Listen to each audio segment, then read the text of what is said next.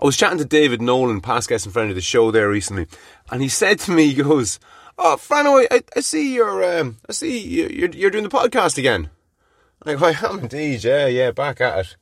Yeah, because I saw a lot of stuff there on Instagram. Just you're doing a lot of stuff, are you?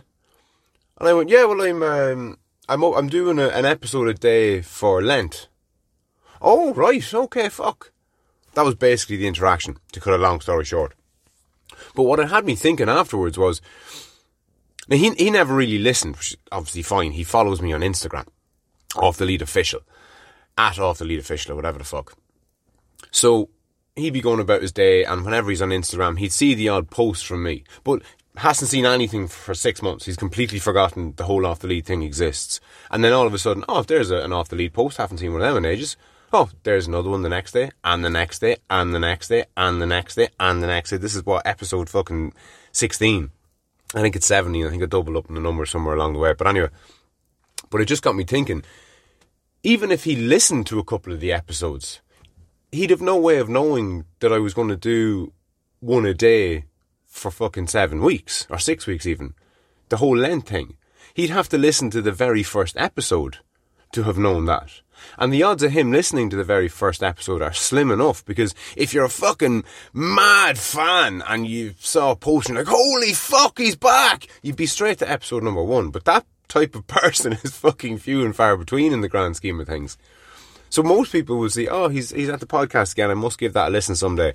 And they'll probably read the blurb on Instagram, and whenever one kind of piques their attention or floats their boat or whatever way you want to put it, they might go, I'll give that particular one a listen because I have an interest in whatever the fuck I'm talking about on whatever given day. But it just got me thinking, I should at the very least have at the top of my Instagram post, above the blurb, I'm doing an episode a day for every day of Lent. This is episode 16 of 42. Another episode tomorrow. Now, I'm going to have to narrow it down. You want it in a sentence, like you want it to be clear and concise, so that people know what the fuck is up.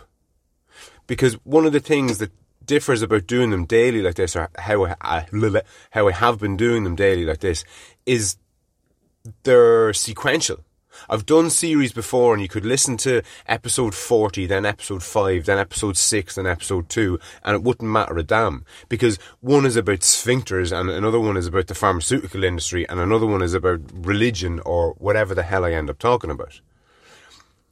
But this episode, for the most part, has been about a kind of a mixture of a lot of different things that all fall under the one umbrella.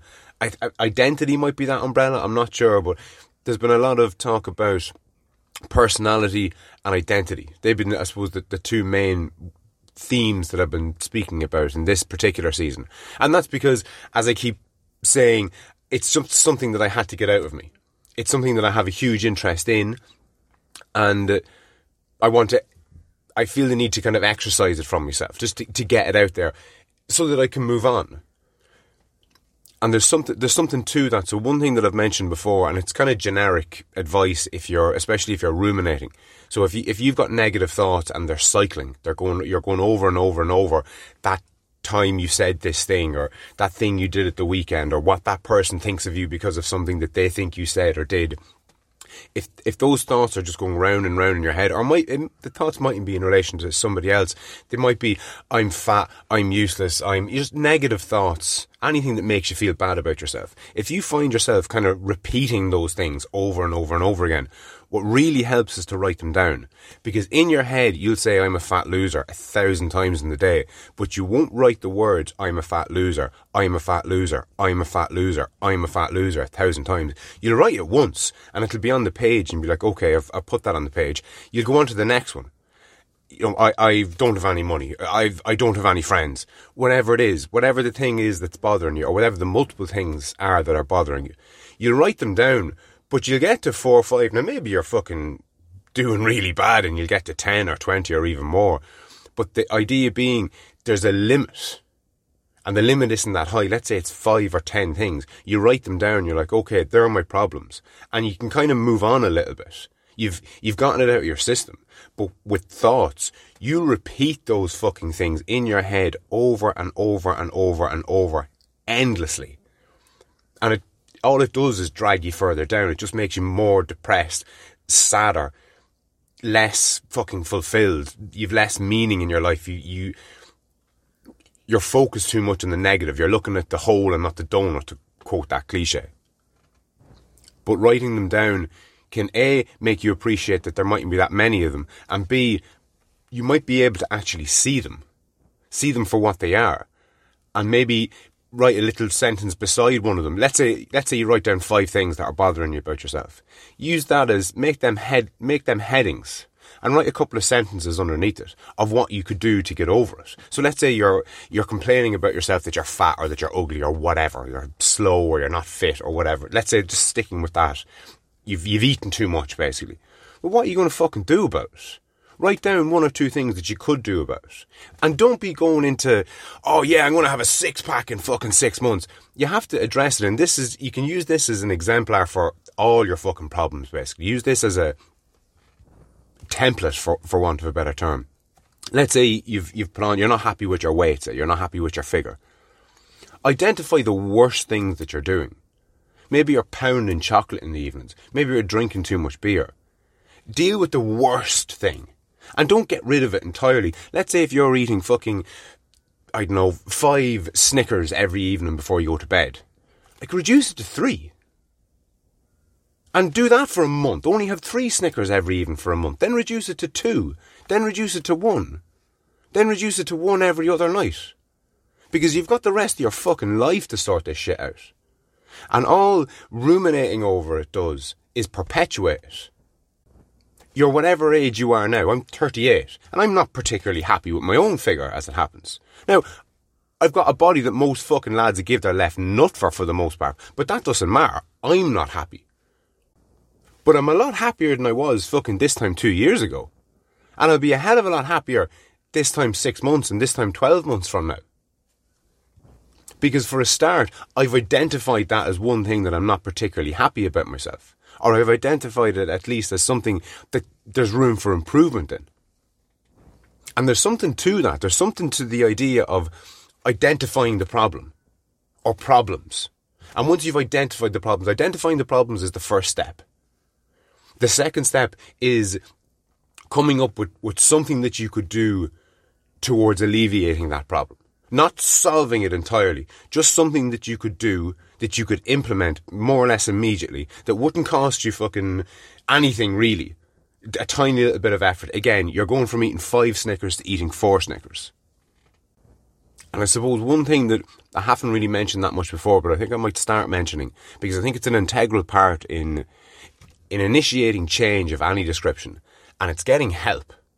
And I don't mean seeing a fucking shrink or going to the doctor. I mean, you need to be part of a community of people who are looking to do the same thing. So, 100-metre sprinters hang around with 100-metre sprinters. Bodybuilders go to the gym with other bodybuilders.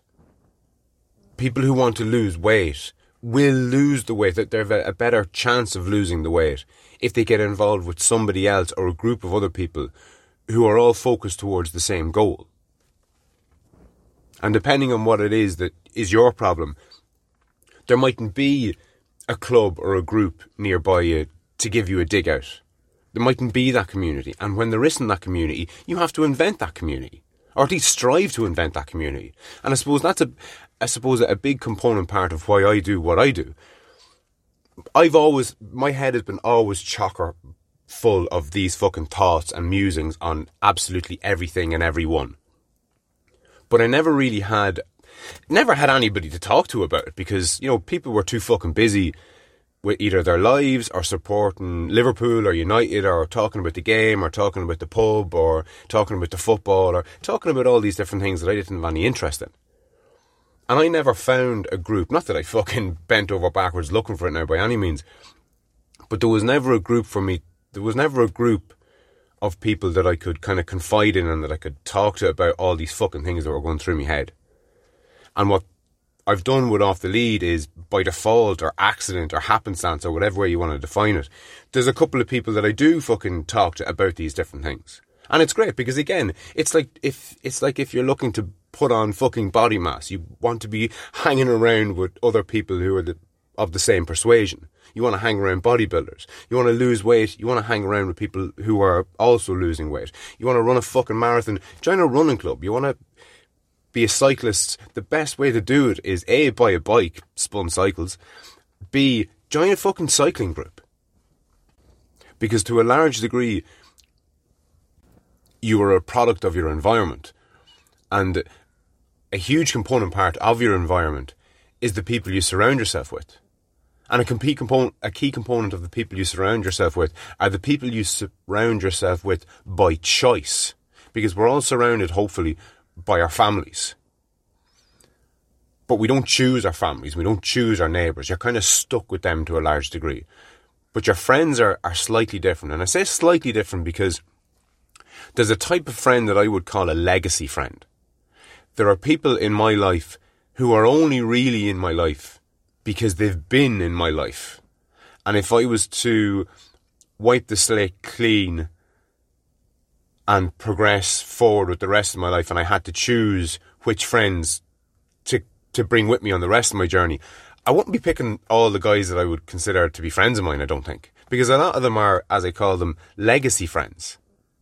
And that's fucking harsh. But maybe they've changed. Maybe they've stayed the same. Maybe you've changed. But I suppose the wider point is, if your paths aren't aligned, and particularly if they're at odds with each other. So for me personally, I'm all about self-improvement. I'm all about building a better life for myself and my family and my extended friends and network of people around me. I want to do good by myself and the people around me. And if somebody is antithetical to that, then I need to distance myself from them people because they'll fucking drag you down. Now, you want to help people as best you can, but you have to appreciate if somebody has been on a fucking downward spiral for the last 10 fucking years or more, and you've done everything that you can to try and give them a fucking dig out and try and be there for them, but they're just going deeper and deeper and deeper and deeper, at some point, you need to step back from these fucking people. And that's people who aren't really negatively affecting you. If you've got toxic people in your life, you need to get rid of them for a fucking start. And I've done a good job of ridding myself from those people because those people fucking do nothing but drag you down. And I've said it before, we are a product of our environment. Epigenetics is another episode that I'd love to concentrate a little bit more time on, but it's essentially the idea that you could have the genetics to be a world-class swimmer, but those genetics are never going to come to the surface, or you're never going to actually realise that you have these genetics if you don't learn how to fucking swim. To take a real base example, look at a lion. Take a lion cub and bring it into your home and raise it side by side with your kids and play with it every day and give it the best life you could in an apartment in fucking Dublin or wherever the fuck you are. It'll still be a lion. It's still got a lion's genetics. It's not going to magically transform into anything remotely like a human. It's a lion. But it won't have the killer instinct of a lion that's grown up in the wild. It won't be. It'll be a shadow of its actual self. It'll be domesticated, like literally, to use my own terminology. And that's what we've become. We've become domesticated. We've become watered down versions of ourselves. We've become fangless. And like I said at the start of this episode, in an effort to kind of circle back to it and end this, the first part of solving a problem is identifying it. And on that note, I'll chat to you tomorrow.